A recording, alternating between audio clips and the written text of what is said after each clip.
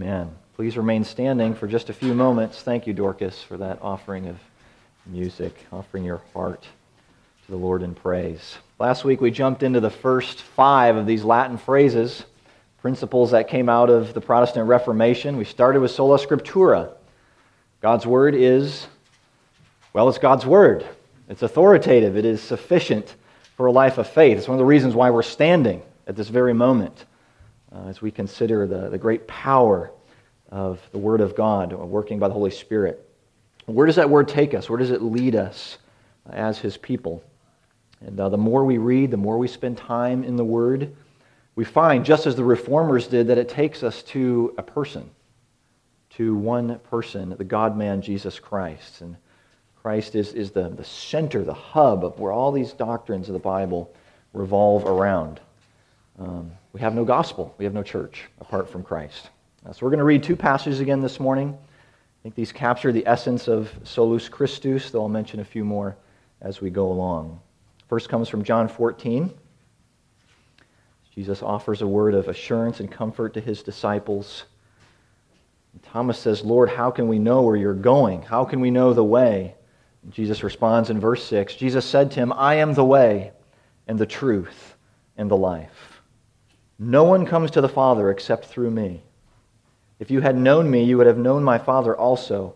From now on, you do know Him and have seen Him." Again, the Apostle Paul, speaking to Timothy, his first letter, gives the rationale for the saving grace of God. 1 Timothy 2, verse 5. "For there is one God and there is one mediator between God and men, the man Christ Jesus, who gave Himself as a ransom for all, which is the testimony given at the proper time." We have that testimony given to us in God's Word. Let's pray together. Lord, we do thank You for Your Word, for the way in which You speak to us now that we might understand. Lord, we can't understand apart from Your Holy Spirit. Help us. Open our hearts, open our ears, open our minds, that we might not only be attentive, but work in this truth. Lord, You must do this for us. And so we look to You as You proclaim Your Word to us now. Guide us, we ask, in Christ's name. Amen. You know, I've been thinking a little bit about fire this last week. How could you not be thinking about fire? The week started out when I hear of Jim and Janet were running from fire. Every time you'd open a web browser, there'd be a picture of the fires in California and all the devastation that they're causing.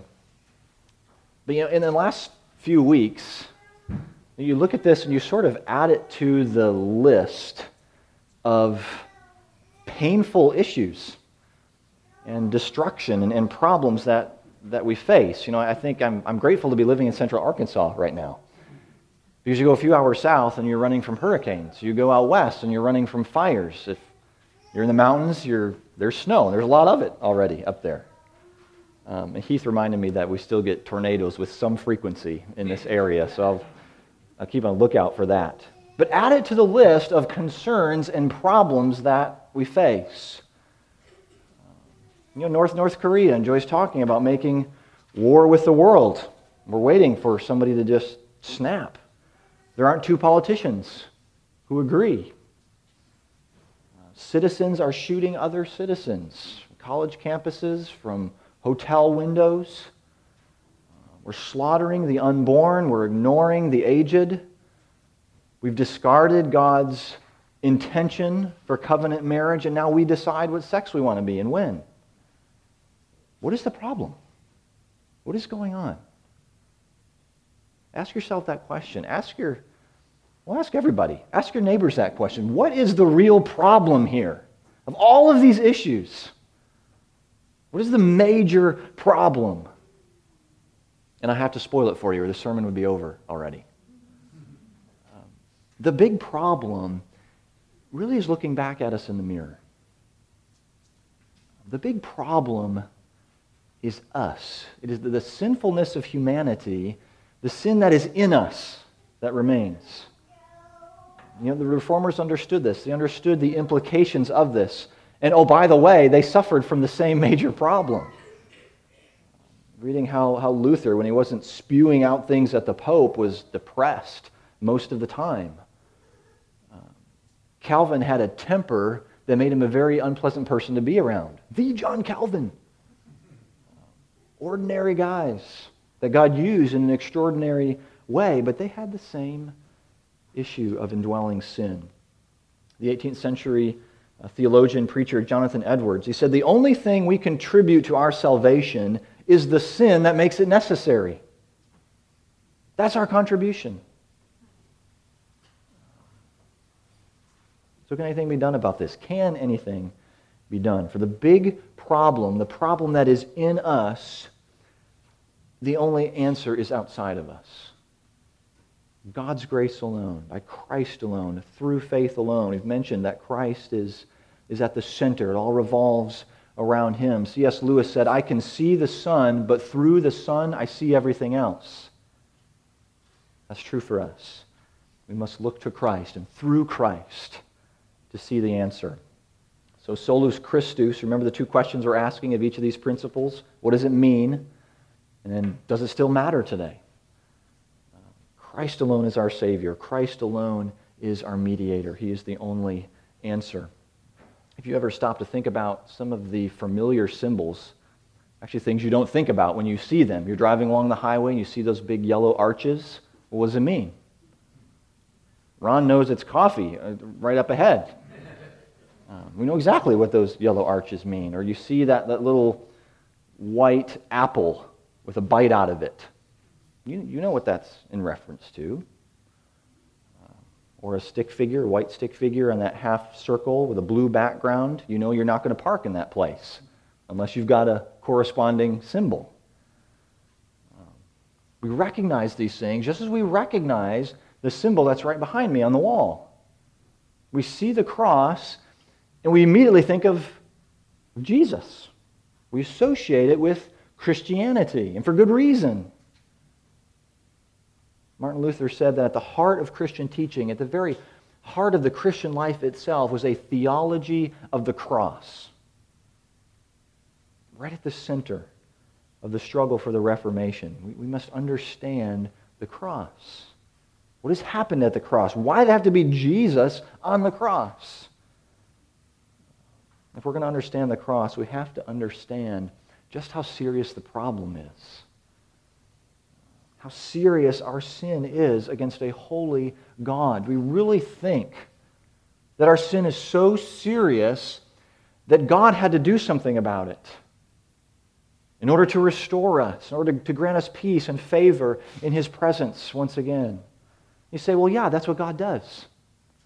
You know, I can get around to forgiving. Sometimes it takes a little longer, but I'll get there. And God forgives. Of course He's going to forgive me. He's like the forgiveness fairy. That's what He does. But do we grasp that our sin, even that the smallest transgression against the law of God, is an infinite offense to His character? In our sin, we cannot please God. In our sin, we have no desire to please God, to serve Him as we've been made to serve. We will find our own way, and this is where I want us to hear the verses we've read from John 14. Jesus has told His disciples He's going to prepare a place for them with the Father, to spend forever with Him, where there will be no more separation. And that's what really hurts, isn't it? It's the separation. Trace back to your times of deepest pain, your deepest hurt, and very likely there was separation from one that you loved, from something that you loved, or a threat of separation.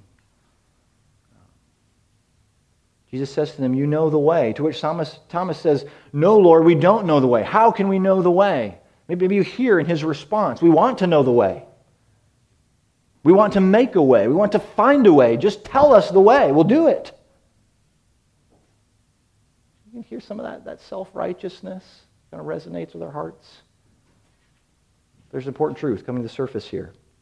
We cannot please God in our sin, but we must make this wrong right again. A just and righteous wrath against our sin must be removed. It must be appeased. And so the only way to do that is perfection, perfect obedience, a perfect sacrifice. Well, in Adam's original sin, that possibility is long gone. He lost his way. Consequently, we've lost our way. So we need another Adam. We need one who will show us the way. And so Jesus says in verse 6, I am the way, I am the truth, and the life. The way to make this right, the way to an eternity of no separation with God. God himself has come as a man to restore us to a right relationship with the Father. We see God the Father and enjoy him through Jesus. We don't find a way. We can't make a way. We must believe in the one who is the way. In John's first letter, chapter 2, he writes, My little children, I am writing these things to you that you may not sin. But if anyone does sin, we have an advocate with the Father, Jesus Christ the righteous. He is the propitiation for our sins, and not for ours only, but also for the sins of the whole world. God's wrath against our sin must be turned aside. That's what propitiation does. And that's not a word we're typically using around the breakfast table. But this means our sins are atoned for. God's wrath is satisfied. The only acceptable payment has been made. We have a beautiful picture of this in the Old Testament. The continual practice of offering an earthly sacrifice just looks forward, prefigures that final offering of Christ in the heavenly place. Leviticus 16, it describes the sacrifice of atonement. It's fascinating that the Greek word, the word that's used to translate mercy seat, is propitiation. The high priest would enter into this most holy place and sprinkle the blood of the sacrifice on the mercy seats. That was the top of the Ark of the Covenant between the cherubim. So when the Lord would look on the cherubim, he would no longer see the law of Moses that it contained and how that law has been broken over and over and over again. He would see the blood of an innocent sacrifice. The punishment for sin has been dispensed on that sacrifice. Now his love is extended to all those who believe in what that sacrifice represents. That's propitiation. This is what Jesus has done on the cross. He's the only perfect sacrifice, only substitute for our biggest problem. And Paul would later write that Jesus, the sinless one, came to be sin.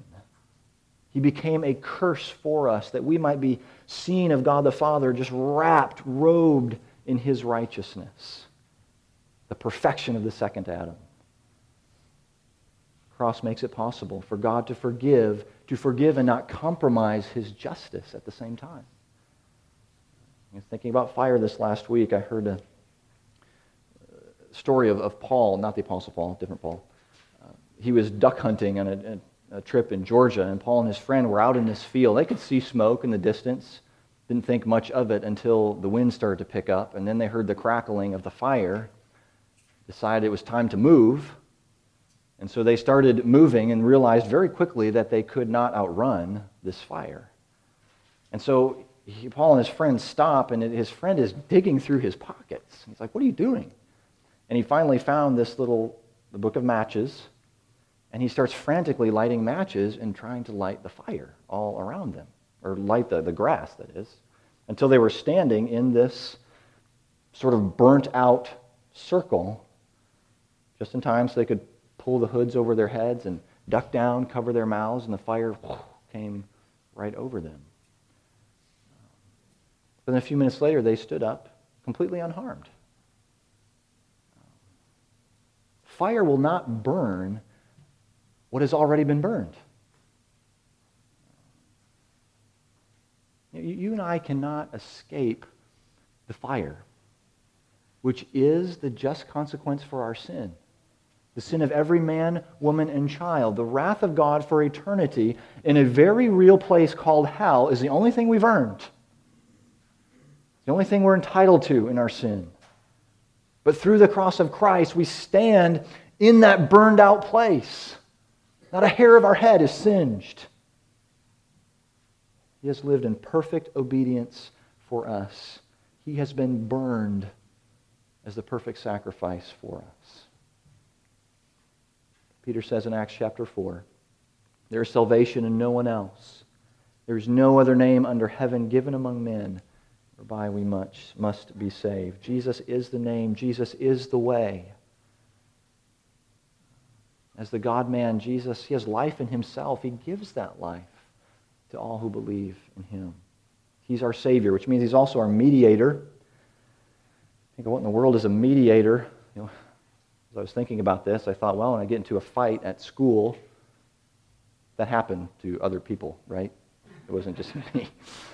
You get into a fight with someone on the school playground, and the teacher comes, or one of those older kids comes, and they step in between the fists and say, whoa, whoa, whoa. And what's going on here? There's a better way. That person, that teacher, is the mediator, that go-between, the one who speaks for both parties, try to seek some resolution. And Paul tells us in 1 Timothy 2 that there's only one mediator between God and man. Only through him, through his perfect life, his perfect sacrifice, can we approach the Father. And the resurrected Jesus continues to make this intercession for us. He is our forever high priest. He's given himself as the sacrifice, entered into that most holy place that you and I can now call the covenant Lord Father. We can go right into his presence, right into the arms of our Father through Jesus. And all the examples of mediation in the Old Testament, think of Moses and Samuel and Elijah, all the prophets, they look forward, they look ahead to Jesus. Now we have direct access. We don't need any other mediators. We don't need any other saints or angels or Mary or some other clergymen to intercede and pray for us. The benefits of Christ's death must also be mediated by him for us. Jesus is everything to us. This is the heart of the gospel. Recent polls tell us over 80% of evangelicals. So here again, I'm throwing some numbers at you, and sometimes our eyes just go, okay, here's another poll. I get that. The reason I do this every now and then is it should stir within us a sense of urgency, urgency for the message. There's also a shock factor that goes with this. 80% of evangelicals believe that human beings are basically good by nature and that the gospel is essentially about God helping us help ourselves. 8 out of 10 church-going folk. Church, that should wake us up. The Bible curses that message. If the life and death of Jesus is not sufficient, if we think we can improve or that someone else can improve upon our status before God, then we have no gospel. The apostle says that as much in Galatians 1, only a lot hotter than I can say it right now. The life and death of Jesus is sufficient to secure eternal life for all whom the Father has given to him. Jesus must be our all in all. Think of the late 4th century missionary, St. Patrick to Ireland. He's recorded as offering this prayer. Christ with me, Christ before me. Christ behind me, Christ in me. Christ beneath me, Christ above me. Christ on my right, Christ on my left. Christ where I lie, Christ where I sit. Christ where I rise. Christ in the heart of everyone who thinks of me. Christ in the mouth of everyone who speaks to me. Christ in every eye that sees me. Christ in every ear that hears me. Jesus is our everything, our Savior, our mediator. It's our desire that he would be everything, solus Christus, to all that we know. Okay, so does this matter? I hope we see that there's nothing that matters more than the saving work of Christ alone. I think in just a month and a half from now, we're going to enter into another Advent season. Celebrating the incarnation, the coming of Christ as a little child in the manger. I love the Christmas season, as I know a lot of you do. We look forward to this, the anticipation, the praise, all that comes with it. It's a great time in the church calendar. But the incarnation, in all of its importance, is not the centerpiece of the Christian faith. The centerpiece is represented here by this symbol. Jesus came for a very specific purpose. There's no reason to celebrate Christmas at all unless Jesus came to live and to die for our salvation. And that's important for us to remember, even as that season will be here before we can blink an eye. James Montgomery Boyce, he hammers this point home. He says, to focus on the birth of Jesus apart from the cross leads to false sentimentality and a neglect of the horror and magnitude of our sin. The priority must be Christ alone. This is the gospel that the church must preach if they're a true church. This is the gospel our children must hear. Ask your children that question. Why do they need Jesus? Well, he loves me. Yeah. How do you know that he loves you? In fact, that's a great question to ask anyone, especially those who already claim the name of Christ. Say that they follow Christ as a Christian. Remember that poll I mentioned? 8 out of 10. So there's a lot of folks walking around with crosses around their necks and their ears, on their bodies, painted all over their cars, and all it is a status, social symbol. Ask them, hey, it's nice to connect with a brother or sister, so why do you need Jesus? Well, he's always with me, and he's provided in all these different circumstances. He's always been there. Could never have made it through such and such without him. You hear these answers all going around the real reason we need Jesus.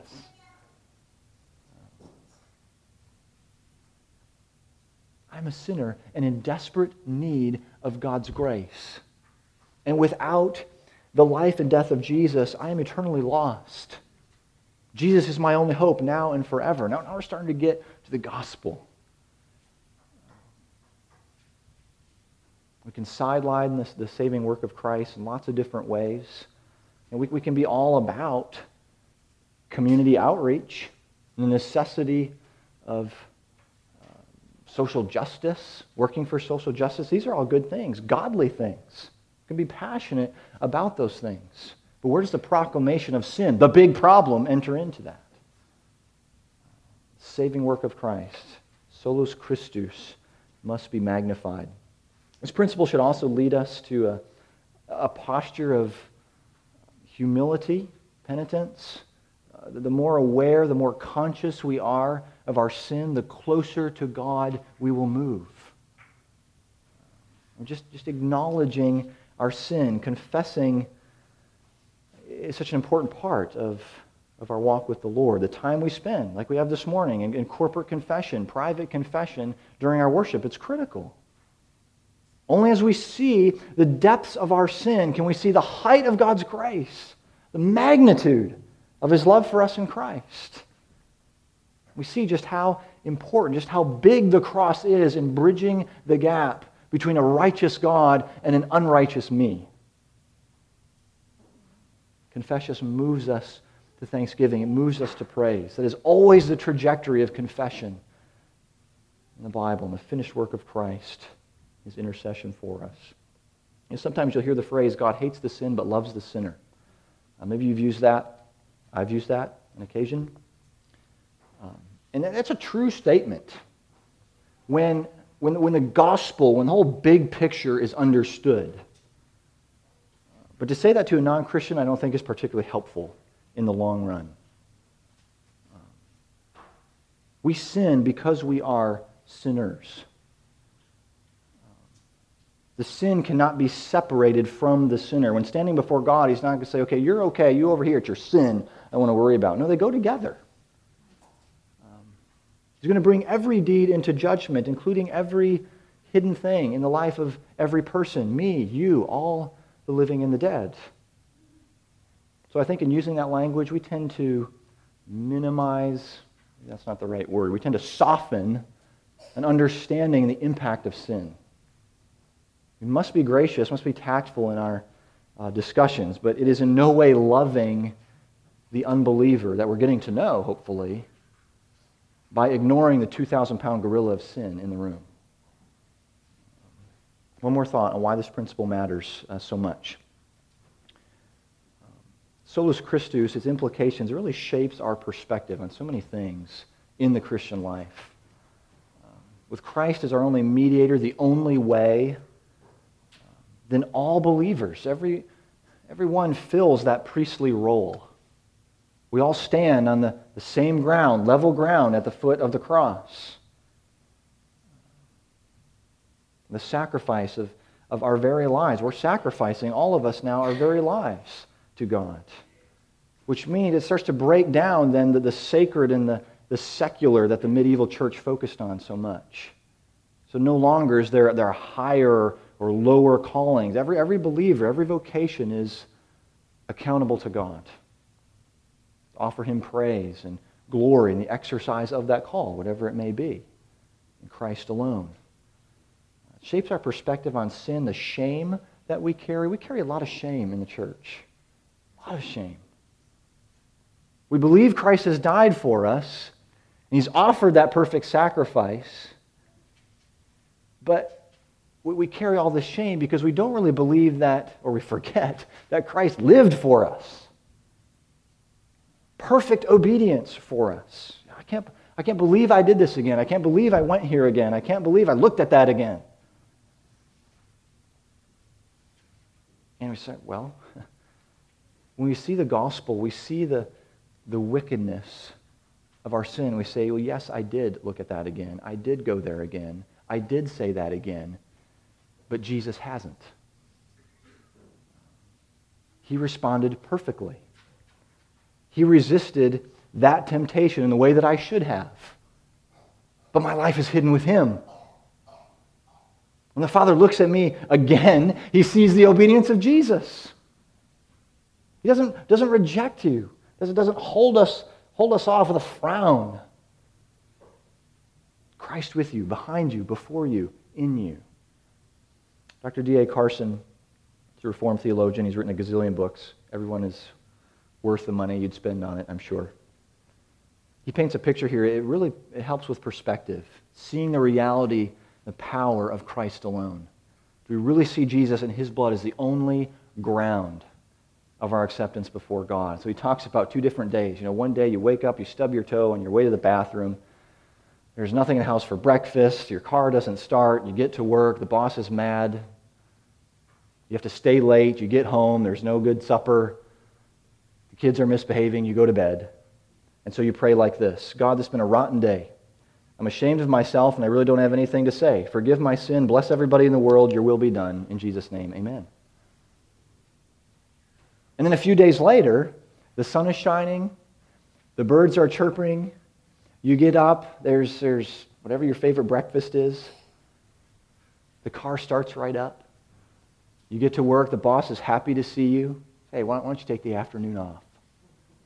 And you get home and the kids are all smiles, they're all happy to be together, you got one of your favorite suppers, you get a little quiet time in, and you go to bed and you lay your head down. Eternal and matchless God, we bless you that in your infinite mercies and grace, you have poured favor upon us.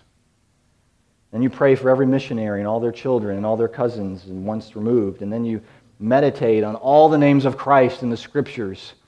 You think about the Bible, and before you know it, you just sort of drift off to sleep.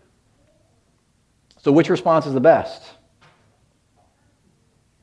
And D.A. Carson says, on which of these occasions have we fallen into the trap of paganism? And the answer is in both of them. Both occasions. On the worst days and on the best days, we fail to understand that we overcome only in solus Christus. So that's a perspective we must keep in mind. We must stay close to the cross. This is how he ends. He says, we overcome our consciences. We overcome our bad tempers. We overcome our defeats. We overcome our lusts. We overcome our fears. We overcome our pettiness on the basis of the blood of the Lamb. The death of Jesus was complete. It is finished, he cries. Totally sufficient. Never to be repeated, never to be supplemented. And so much of the work of the Reformation was right there. They rejected the Mass as a sacrificial offering. They rejected the purgatory and the idea of a treasury of merit and indulgences, all those things attempted to add to the finished work of Christ as Savior and Mediator. Calvin puts to words the sufficiency so well. As we see that our whole salvation and all its parts are comprehended in Christ. In short, since rich store of every kind of good abounds in Him, let us drink our fill from this fountain and from no other. When we see the big problem, when we see the greatness of our sin and what God has done through Jesus, it will overwhelm us with gratitude. We must give thanks. We'll want to serve. We want to give Him our all. Washed by the blood, crucified and raised with Christ. We can truly sing then from the heart. Were the whole realm of nature mine, that were a present far too small. Love so amazing, so divine, demands my soul, my life, my all. Let's pray together. Father, we do praise You for Christ, our life, the only way, the only truth. Lord, You have given us Christ. Grow our love, grow our affection for our Savior. We thank You for this time in Your Word. Work it deep into our hearts, we pray, that we might respond with gratitude, offering You our very lives. We pray this in Jesus' name. Amen.